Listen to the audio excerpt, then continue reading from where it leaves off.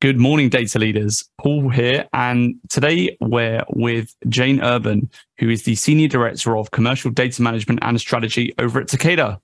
Great to have you with us. Yes, thanks for having me. To start with, just tell us a little bit about yourself, Jane. Sure. Yeah. So I lead the commercial data function for Takeda in the US. And commercial for a pharmaceutical company is really everything after the FDA approves a product. So this includes our medical, patient services, managed markets, and then also sales and marketing teams, all the data they need. And we work on both the kind of strategy of what data to get and why, as well as actually executing on that strategy and getting the data in. And then mastering it. We also have a master data management team. So it's a broad remit of folks on my team. Awesome. And you've been with Takeda for about 6 years now. What have you been up to before then? Yeah. So this role I've been doing for about 2 years. Before that, I actually got this very unique opportunity to work on the integration of Takeda purchasing Shire and the commercial operations functions that both companies had, kind of helping to integrate them together. So really unique perspective, really unique opportunity to look at all of the different commercial operations functions more broadly, and then also obviously find a need for more support for data, which is where I ended up focusing in 2020. And then before that, even at Takeda, because 6 years, I've done 3 totally different things.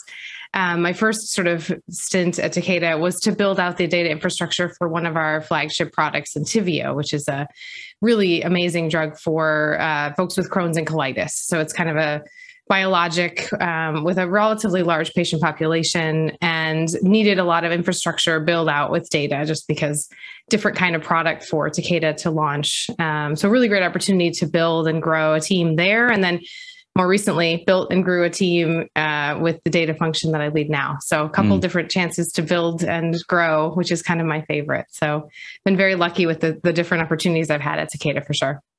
Yeah, brilliant. I'm sure we'll talk about the challenges that came with the merger and with building out that data infrastructure later on. Yes. Just talking a bit more general to start with, though, how do you see data analytics today? Just in as we sit here in August 2022, what do you think about the state of the data function in big businesses from your experience? I think it's in a really big moment of change certainly across the industry I'm in, which is all the healthcare, pharma space, but really across all the industries. When I talk with colleagues in finance and insurance and even in consumer product spaces, there's this real pivot towards data as an asset, data as like a core part of the business, and also data turning into products, which is also a really different way to think about data. And so I think there's actually a neat kind of overlap and nexus of software and data coming together. So that mindset of developing new software products and kind of shipping them, I think is coming to the data space, and it's really merging together a lot of different skills. I think, you see data science and data engineering sort of subspecialties of data that did not really exist even 10 years ago. So there's quite a lot of change that I see coming across the data and analytics space, and the power of data too, like the way that we can use data, especially in the United States where we have a little more flexibility. We don't have the GDPR restrictions that happen in Europe. I think there's obviously double-edged sword there. Some things are really great about that, but other things are a little bit more risky from a privacy perspective. However, it does afford us the ability to really connect a lot of different data together to tell a more effective story and hopefully have a more effective and, exciting experience for consumers of whatever you're using data to engage with. So whether that's giving people the right messaging at the right time or alerting them to something they didn't know before and using data to do that, I think there's just a lot of really exciting opportunities with data and analytics that I've seen, especially accelerating over the last couple of years. And I think that's part of what's really nice about being in this space. I'm obviously a little biased, but I think this is a space that has a lot of potential to really shift and pivot over the next few years, I think, as well. So yeah, it's a big time for data. Data's having like a pretty big moment, I feel like.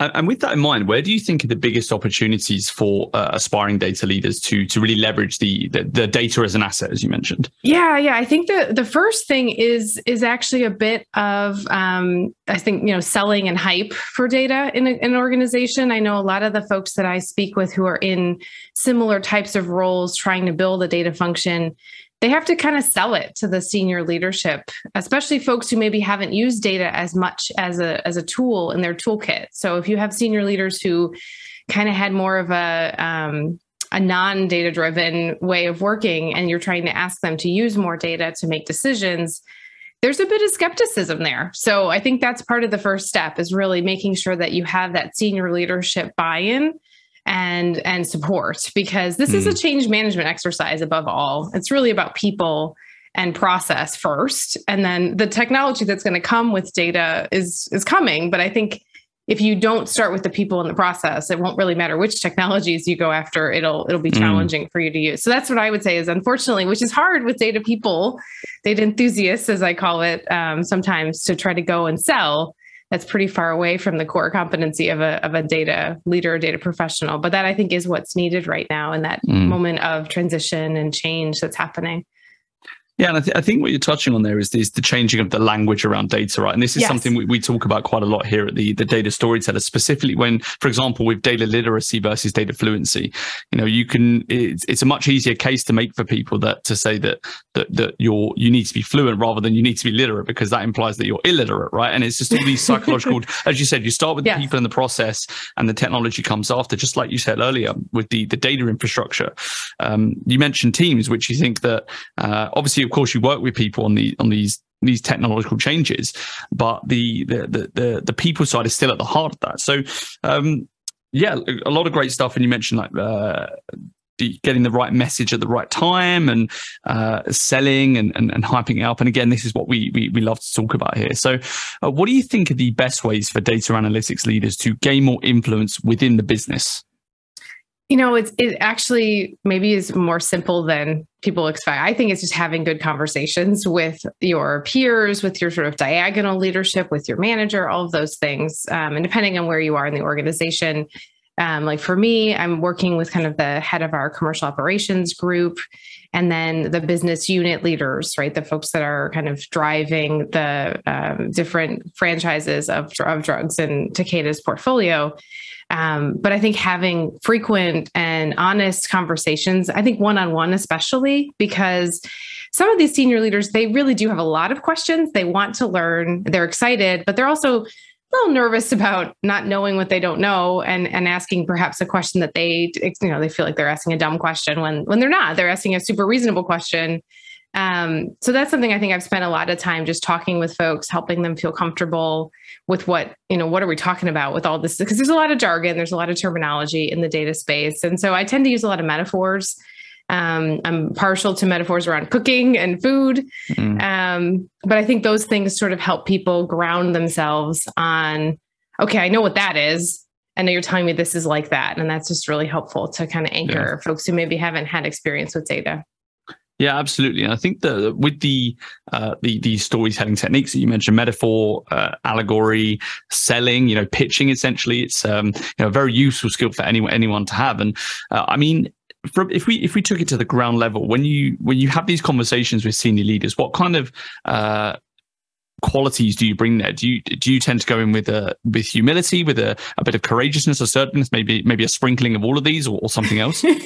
Yeah, it's definitely a mix. I think the first thing is definitely to go in saying that there's a lot of really great things that this leader, whoever it is, can bring to the conversation. I mean, their expertise is super valuable in giving that business context, understanding the customer, understanding what kinds of situations are occurring out in the kind of selling space or in the, whatever area they're in their leadership role. I think the other piece, though, is also trying to understand what I can do for them, right? What's in it for them, right? And that to me is always kind of classic, what's in it for me kind of conversation where you're saying, here are some things that can be easier, better, faster. You can make more confident decisions, right? Like, it's not saying you wouldn't still make the decision, of course, but how nice is it to have something behind it to say, well, we checked with this, or we have data that backs this up that says this is the right way to go and that's the less good way to go. And so I think that's part of it too, is what's the value proposition for that leader where data can actually provide value. And it doesn't have to be like an exact number, like an ROI. I think people tend to go straight to this idea of I have to calculate an ROI to be able to sell the value proposition of data. And that's really hard to do, right? To say that this data yielded this increase in sales is a really far away stretch. So instead, I think it's talking about making better decisions, more informed decisions, almost like a peace of mind concept, right? You feel more confident and better about the decision you made because you had this data, which I think does have value. It just may not be attributable directly, like an ROI kind of calculation. So that's a bit of what I think about too, is kind of what's in it for them. What do they get out of having this data in their world? Because it's definitely an investment to put this infrastructure together and to build out a data function for sure. And I like to think about it like when you walk into that meeting, it's about painting a picture. You can't just write, here's the numbers, here's the hardcore. Yes. You think about like a big battle painting. There's like a lot of stuff going on, a lot of nuance to it. There's a lot of, and that's what makes a good story, right? And that's when you bring these storytelling techniques in and you create this narrative around, okay, yes, we want this, but here's why, and here's how it's going to benefit you, and here's how it's going to benefit the business. And I love that. Super interesting. And how important do you think these soft skills are for data leaders when we talk about communications, influence, persuasion, specifically in terms of building these kind of relationships that yield results for everyone? Yeah, I think building something new like this, where you're really blazing a trail, it's undervalued, probably because I know there's a lot of emphasis on certifications and knowledge of different software platforms and knowledge of different coding languages. That's often what people write in job descriptions for data leaders. And that's not wrong. I mean, it's helpful to know about all those things. And certainly, I think there's a bit of a need for credibility at this point in the maturity of a data function. Most functions are built by people who were in them, kind of out of them. However, I do think there's, just like any other function that has evolved and has matured, if you look at, finance, or HR, or other operational functions, or even marketing and sales, those sorts of functions, eventually leadership isn't as deep in the actual subject matter expertise levels, but is instead about, cross-functional partnership and the soft skills of selling the concepts and sort of getting folks on board with what you're doing. So I do think there's a pivot there. That probably the value of having deep coding expertise and being able to quickly build something like a software engineering background may not make sense for a data leader over time. And even software engineering is relatively new. So it makes sense that most of the folks that are leading right now have that background or have spent time in the trenches, doing this work so that they have that credibility. But you think about leadership in other functional areas, people move around, right? They do different things and they can pivot from different areas. So I see that as maybe the next journey of the maturity of the data function would be that you have folks who are not as data deep, but have an appreciation for data, have worked with it for a number of years from kind of the cheering sidelines, if you will. And now they're interested in helping lead a group of professionals. So I think in the beginning, it's definitely important to have soft skills, but I think it's more important to have that credibility right now. And then over time, I think it'll pivot toward more about cross-functional soft skill and maybe a little less about data expertise, just like every other function that's matured. There's, people can go into HR having been in a totally different area, and it's not that unusual, Yeah, and I think that works both ways as well. If you are a senior business leader, you need to have that open-mindedness and that humility to be able to accept what someone who's more technically proficient you were saying, right? And what I'd really like to delve into is how this applied to your career, specifically from a commercial data perspective, because I think that's a really unique one, because commercial is also about messaging more so, maybe with marketing as well. But if we look at for example, like biologics, it kind of plays less of a role. So how has these soft skills played that role, whether it's like getting that sponsorship from the executives or a couple of war stories maybe where storytelling specifically impacted your role and getting business improvement, let's say? Yeah, no, I think even I'm thinking back to some of the earlier time I spent at Takeda building the Entyvio infrastructure. I think with Entyvio, just a little bit of background, this is a biologic drug that is, it's kind of a niche thing. It's called buy and bill, which is where the physicians actually buy the product and have it in their office. and then they bill the patient's insurance when they infuse it. So it's something that's administered with an infusion where you sit, with an IV.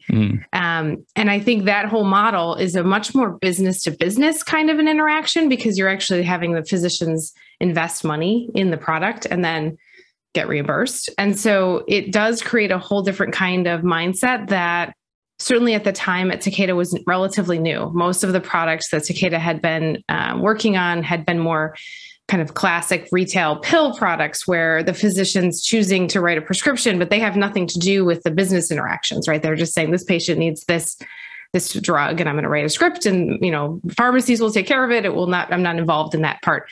Whereas with Entyvio, you did have to kind of invest as a physician in the product. So the infrastructure and the amount of detail we needed to know about, where we were sending these products and who was buying them and all that was just very different from a script kind of based product. So that's just some context to understand why the infrastructure had to be really different too, because the tracking levels and sort of the way that you use these products is just completely different. And so as a result of that, going into the executive team who was much more familiar with that pharmacy world and helping them understand the nuance of what it looks like when you're essentially pivoting from a B2C to kind of a B2B sort of relationship with your customer.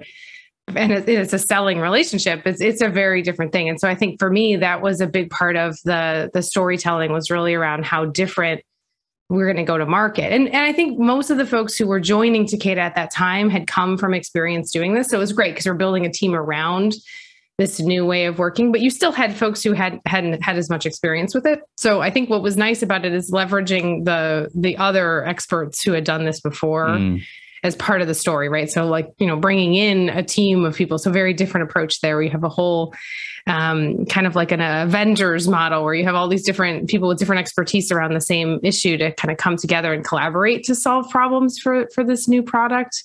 Versus perhaps some other, products where almost everyone understands what's happening.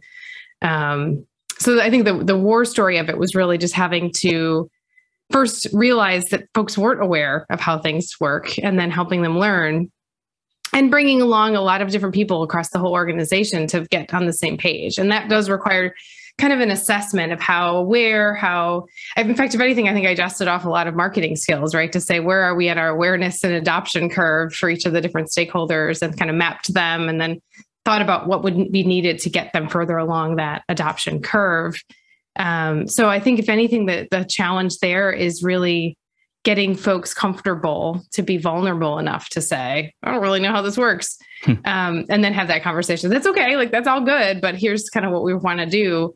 And so I think with that, it allowed me to kind of build out the justification, frankly, for a pretty significant investment. Because if you haven't built any of these infrastructural pieces before, you're going to need more people, you're going to need more money. And I think especially the number of folks you need to build something like this was a little bit shocking to the leadership compared to the kind of prescription data tends to come all kind of packaged and nicely ready to go. Whereas the buy and bill space is much more like, trade data feeds from each specialty pharmacy and each distributor, and you're kind of piling it all together and doing all of the sausage making yourself. So I think there was a lot of really interesting kind of challenges there with data production, but control, right? You're building it yourself. So if you think about literally making sauce there, you have a lot more control over what ends up in the final product. Sausages from the grocery store, you just get what you get. And so I think there's actually some really cool value in that story and how to get people comfortable with the level of detail we're going to get into, right? To get the answer correct. Yeah, and this is a really good case study for how storytelling helped accelerate that harsh change, right, in the whole business model of that particular drug, right? And I really love that because this probably played a massive role during the Shire acquisition as well, right? Bringing on thousands of people and changing that whole organizational mindset. I mean, without going to the technical detail, I imagine the technology side is a whole other ballgame. But what were some of the big challenges from a data transformation perspective in terms of that onboarding? Right. Well, and I think what's also important with Takeda and Shire is they're both similar in size. And especially in the US, I think Shire was actually probably a little bigger than Takeda in the US because Takeda is a Japanese-based company. And so Shire was more pivoted toward the US. So the challenge I saw immediately was just that breadth of different go-to-market models across the different products. So Takeda had really like two, kind of this Entyvio model with the buy and bill, and then the prescription model.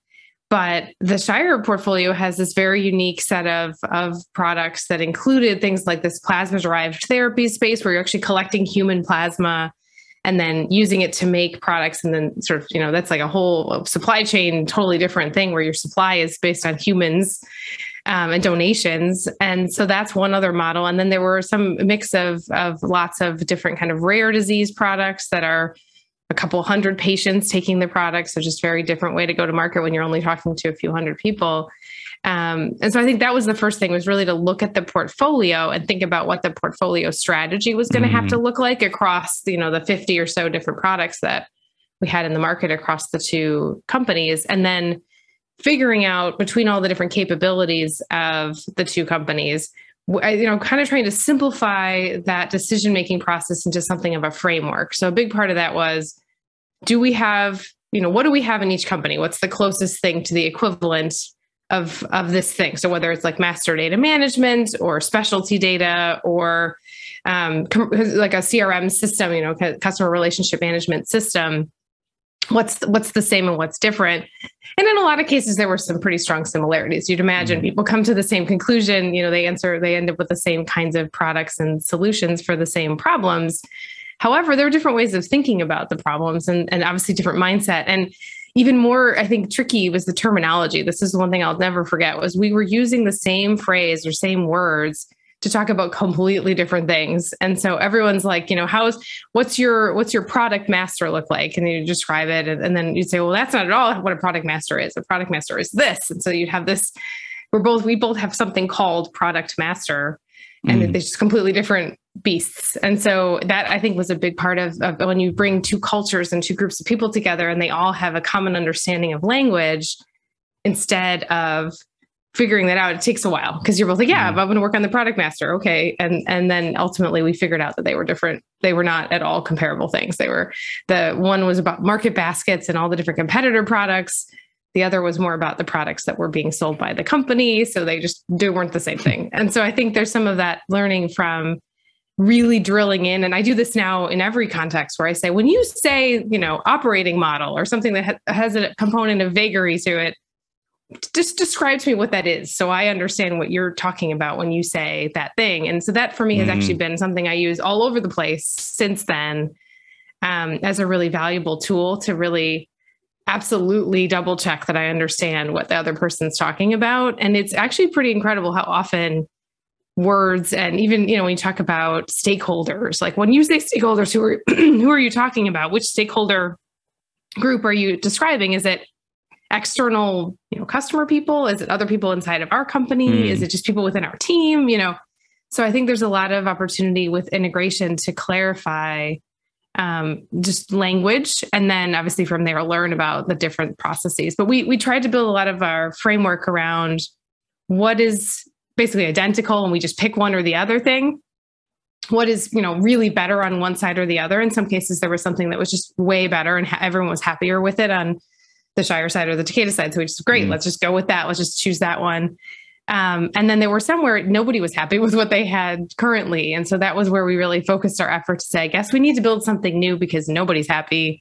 And so that's, I think, where we spent the bulk of our time, right, was building the new things that were probably the most painful on both sides. They'd always been annoying. So it's kind of that when you're moving into a new house, right, you're going to have to figure out which things really annoy you about the new house that you really, nobody likes it. Let's just tear it out and put a new one in or whatever. And so that was where I think a lot of the work went into. And of course, those things tended to be more infrastructural, data related technology things, right? So data warehouses, master data management systems. Those were the things we focused on and spent the most effort on, just because they often are not as satisfying on both sides. So it was an opportunity to really gut out that bathroom and rebuild it once and for all kind of thing. So that was a lot of the journey. But I think the terminology was the thing that stuck with me the most, like really asking people, describe what you mean when you say this word so that I am on the same page as you, because I have a mental picture of what that word means. And it might be completely different than what you think it is. Yeah, and this is just a hallmark of good communication, is actually dialing it back and making sure that everyone's initiatives are embraced and understood in the right way. Because if you don't have that same messaging at the start, if you're building on these foundations that aren't straight or aren't aligned, then the house isn't going to be. It's going to fall down eventually. So actually taking that step back and taking it to the base level, I think was a really good strategy, and it sounds like it worked out as well. So another question I have, which kind of like I do like to ask this on most of the shows because everyone has a different answer. What do you think actually defines the word data drivenness? That's an interesting question. I think it's about a mindset where when you have an action to take or a decision to make, that you first think about what data do we have that can help, inform that decision. So when you think about data-driven decision-making or data-driven activities, whatever, I think to me, it's about knowing and thinking about data first and going to the data as your first point of entry into the problem to try to decide what to do. That is going to be, it's a habit you have to build over time. Because I think there's a lot of, earlier on, I think people didn't tend to think of data as a possible source for a decision or an action to take. And now slowly I'm watching that shift happen where people proactively are reaching out to me and my team and saying, do we have any data on this? Can we inform this decision with something? Do we have a report? Do we have an analysis that we've already done, or do I need to do one to answer this very new specific question? And so that to me is how data-driven becomes. It's a cultural thing. It's not a specific process, but I think it's that idea of almost like search before create, right? Like you're searching for data before you create something new. And then you're also using data as the first point of entry to answer a question. So in that sense, it's almost like a center of excellence for data that's proactive. Yeah. And actually, that proactivity can't just come from the data team. It can't just be the data team reaching out to say, hey, what business problems do you need solving? It's also when you get to that level and you grease the wheels of the culture, it's actually people reaching out to you, as you said just then, and be like, hey, do we have any data where we can create this? And then you work in that collaboration, you create that story, and then you solve a business problem or you create business value or you change an operating model for the better for everyone, right? Yeah, so I think that's when you know it's working, is when people reach out to you and say, I was in a situation where I had to make a decision and I realized I'd like your help, right? I want a collaborative partner from the data team to help me make this decision. Like, I think that's the proof in the pudding, right? That you actually see people come to you rather than you having to proactively reach out to them. And I think that's what we, certainly in the last, I'll say 6 months to a year, as we've kind of matured as a team, we see more and more examples of that, where the team is business leaders, marketers, salespeople even are pinging my team and saying, I think I need some data to make this decision. I want to use data to make my decision. Or I've made a decision. I don't think it's very good. I'd like some data to fix the decision I just made. That's even in some ways more heartening, because it's sort of that realization that maybe data would have helped this decision if I'd had it at the time. So I think that's really been, to me, the joy comes when I have those emails from someone I don't even really know, who's, far away, saying, somebody gave me your name. I think you're the person who can help me figure out how to make a better decision or move forward. Can you help me? That's really satisfying, because that does mean that we're data driven. We want data to drive how we make decisions, how we move forward. But it takes time. I don't think we had those kinds of conversations early on. Most of the time, people either they knew they had some data and they'd use it, or they didn't even think of data at all as a possible source for how to make a decision. So it takes, I would say, at least a year plus before we started to see that happen. A lot of these, any kind of change of behavior is going to take a long time. But the cool thing is now we have these examples and stories that we can then share with other folks as we go. And I think it's really important to take that moment to kind of honor a cool moment with data where you made a decision with data and it helped and it was better. And sometimes I think we're moving so fast to the next thing that we don't tell that story and take that time. So that's what I would say from the kind of the proof you get is when people are coming to you with concern or question. That's very exciting to me. And the first time that happened, was it kind of like an oh my gosh moment, or did that come gradually over increments when people kept doing it and you're like, wow, this is happening now? How did that feel? Yeah, I think it was slower. It wasn't all at once. Unfortunately, there wasn't just like a floodgate opening of people asking for data. But I do think what was happening is there's a bit of that, flywheel effect, right? Where you get someone who comes in a little unsure whether they're going to get any value out of asking for help, but then feeling more than satisfied with what they've gotten from the team.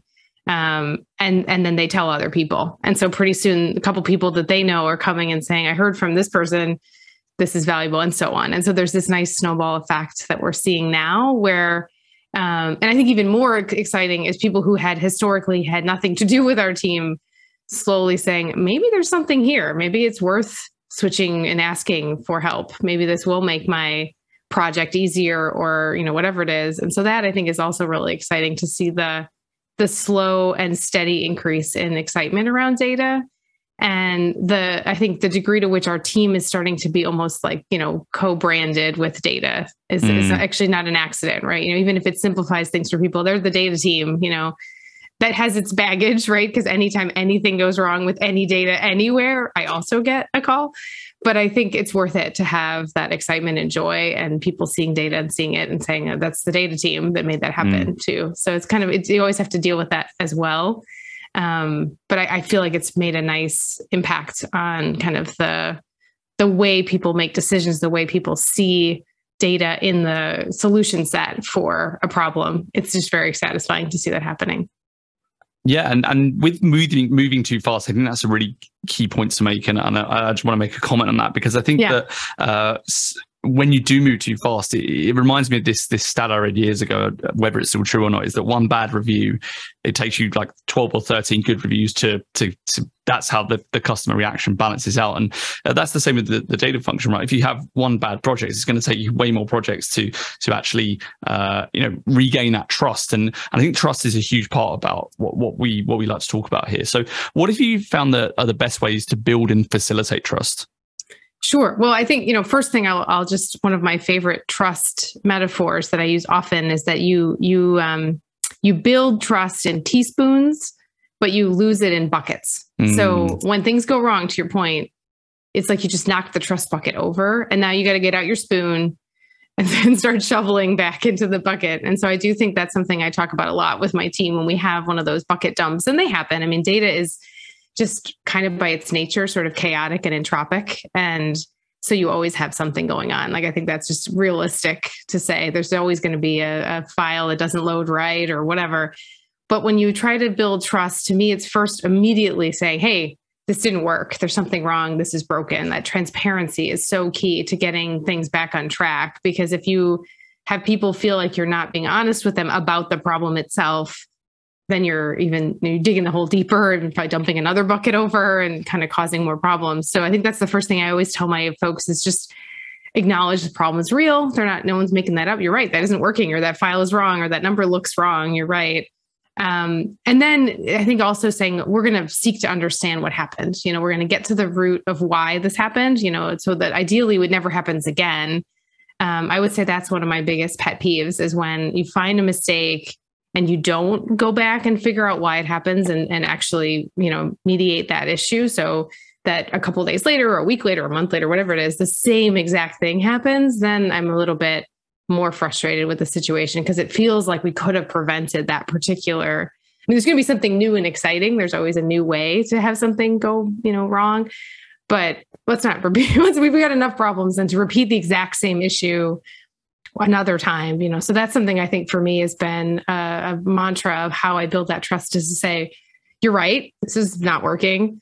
We're going to get to the bottom of it and we're going to put something in place that will prevent that thing from ever happening again.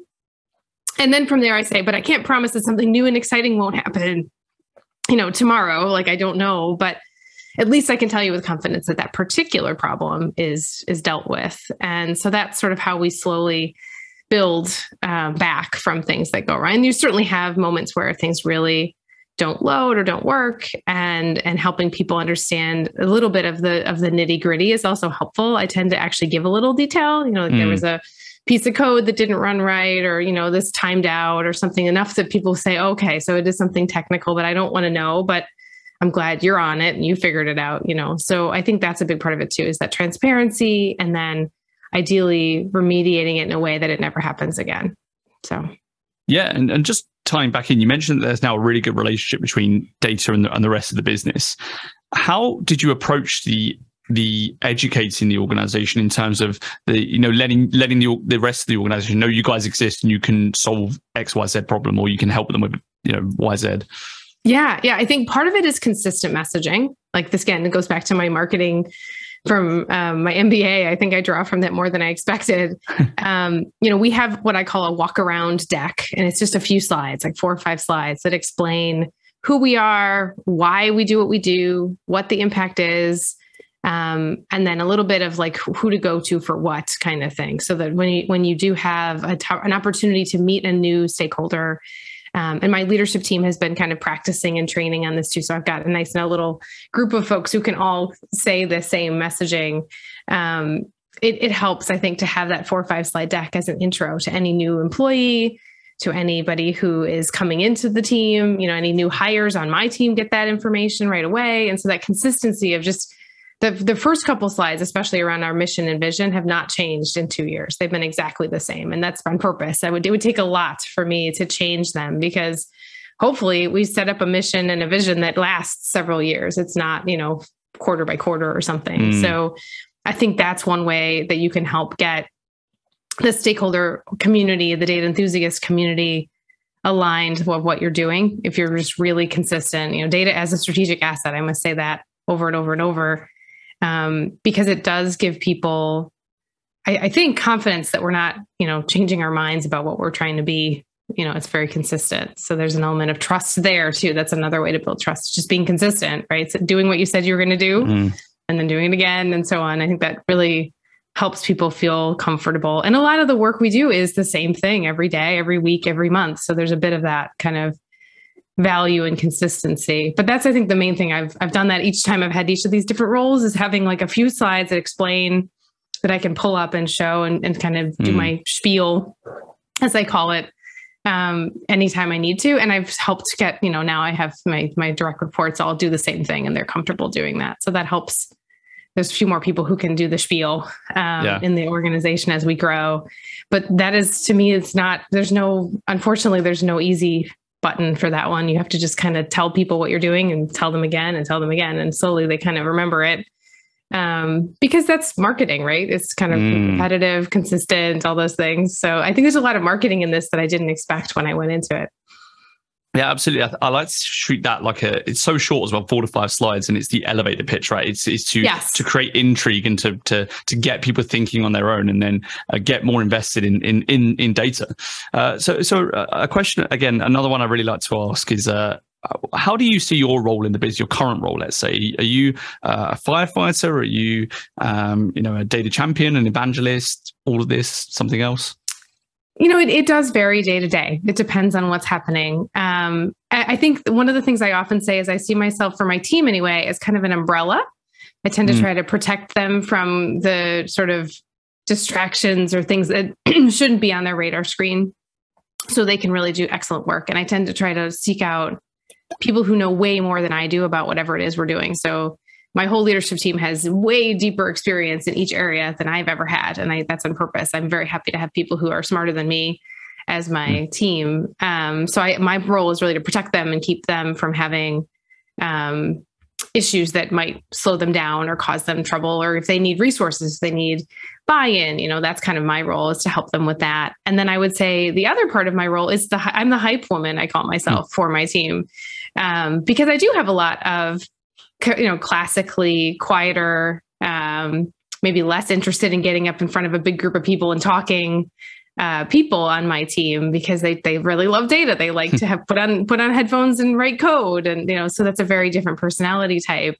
So I'm very sensitive to that. I don't want to put people who would just absolutely rather die than give a public speech the task of doing a public speech. So that's where I tend to play a role, I think, is hyping up the value of the team. And I'm not so great about talking about my own things, but I'm so excited to talk about and brag about my team. I will do that all day long. So So that's really fun for me, is to go out and tell stories about what my team's been doing and the impact it's made. And I think they now know that they can give me that information and I will share it for them, and they don't have to share it, but then they're much more willing to tell me about what they've been working on because they are excited themselves. And so that's been a huge part of, I think, what works well. I'm okay with going out in front of a group and talking, and that's helped my team, I think, to be seen as, what their expertise is can be shared much more easily by me maybe than they can share it about themselves. So I think that works well. It's a good combo that we have. And then we also do talk about, we use a lot about superpowers, like different superpowers that people have. Like some people are really good at day in and day out operational, like just really consistent, and they love it. They love the daily kind of like routine. And then other people are better at creating something new or envisioning a different way of doing things or blowing stuff up and redesigning it. So making sure we leverage those different skills. I'm really sensitive to having a diverse team too. That's something I'm really proud of, building out a team, both from the more macro, like, we were 55% female. That's kind of unusual in the data space to have so many women. And also I think, I try to make sure we have a nice diversity of experience, background, race, gender, all those things, but then also diversity of thought. That's another big, I'm really passionate about having different personalities and different thinkers. I forced my team to go through kind of one of these personality assessments, the Insights Colors. It's kind of it's also called DISC, D-I-S-C. There's a couple of different versions of this, but these are essentially getting at what is your kind of energy? How do you like to work? How do you like to engage with other people? What's your communication style? Things like that. And so we talk a lot about the different ways you can approach problems, right? The thoughtful ways, the jump into action ways, and all the different ways you can probably tackle a problem. And having a nice mix of thinkers, to me, is so critical to really having all the perspective. So we have thought about it in a lot of different ways. And that's something I think that allows us to really tackle problems more effectively, because we're coming at them from a lot of different angles. And then the best sort of thinking ultimately wins out for what to do. So that's a big part of what I feel like for a team dynamic, is to have that diversity of thought. So we have talkers like me and the team. We also have some much quieter people on the team, and, trying to make space for the quieter folks. It's something I'm always conscious of. We haven't heard from this person. What's going on? What are you thinking? That kind of thing. And I think in a virtual space, it's been even harder, but we've managed to figure it out that way too, because this team started in March of 20. So we've always been basically a virtual first kind of organization. So it's been an interesting curveball that we're, as everyone is, we're navigating. Well, Jane, it's been a fantastic interview. Lots of really great insights for the guys. So thanks for coming on. Yeah. Last couple of questions. What made you fall in love with data analytics, and what do you like most about your job? Oh, wow. That's a fun one. I really love the idea that this skill set of, organizing and systematizing kind of pieces of information into a really great insight. That's the most exciting part, when you take all this disparate data and come up with, a really amazing, just, a spark of like, oh, wow, I didn't realize that those things happen. That I got very lucky that when I was in college, I got to spend a summer as an intern at Amgen, which is one of the bigger biotech companies in Los Angeles, and finding out that you could write code to predict the kind of way patients would feel and their outcomes and how drugs could affect them and make them feel better. I mean, that just kind of like blew my mind as a young person, and that you could use data and technology to do that. When I was an engineering student, so the idea that my engineering background could somehow be useful to help patients like live longer just was such a cool combination for me. So I got very lucky that I fell into this space at like 21. But I think what I love about my job is actually now over time, as I've become a leader of people, I get really excited when I have opportunities to meet younger folks who are just starting out. Actually, we have summer interns this summer. I had coffee with one of our summer interns yesterday, and the energy of folks who are just getting into this space is so contagious and lovely. And so I think probably the thing I love the most about my job is helping to inspire the next generation of leaders. It sounds very lofty, but I think it hits me that that's a big part of what is so exciting about where we are in the evolution of data as a function, that when I was starting out, it was very new. I don't think people really knew it was going to become what it is today. And I mean, even data science, data engineering, none of those things really existed yet. And so even meeting with one of our, I think she's going into her sophomore year of college, so she's probably like 19 years old, to have that conversation and see her looking at me and saying, I want to do this. This is what I want to be. I mean, that's so exciting and inspiring. And that's probably my favorite thing, being able to do that and work with folks who are coming into the space and falling in love with it and watching them fall in love with it. So I think it kind of goes together, but just the fact that I got so lucky to fall into it so early, and then to be able to be hopefully giving people the spark that I feel about what data can do and how all that comes together to really, in the case of pharma, at least, like help people to live better lives, which is just the best reason to do anything. It certainly gets you up early in the morning. So what advice would you give for aspiring data leaders with that in mind? Yeah, I think the main thing I would say is that sometimes it does feel a little like you're swimming upstream in this space. It's a newer thing, and it's not it's not the standard way of a career building. I think there's a lot more momentum to take you maybe into other areas, and so I would say just stick with it. Keep being passionate about data. I think the data geeks are the right kind of geeks for me, at least, and I think there's a lot of people like you out there. You just have to find them. And I think sometimes that's also important too, to realize you're not alone. There are other people that really find data to be fun. And so finding that community, finding the data enthusiasts around you, I think is so important. So that's another thing I would say is, get into a community early and find other folks that do what you do, or that, you think you want to do. And that's actually the advice I gave my summer intern was like, spend some time with people who do the thing you think you want to do, so you can really understand what it looks like. And hopefully what they love about it is what you love to do too. Otherwise there could be a mismatch there. So that's, I think, really important as you're getting started. Well, Jane, thanks for coming on the show. Again, great conversation, lots of really good insights, and look forward to catching up again soon. Yes. Thanks so much, Paul. It's been great spending time with you today.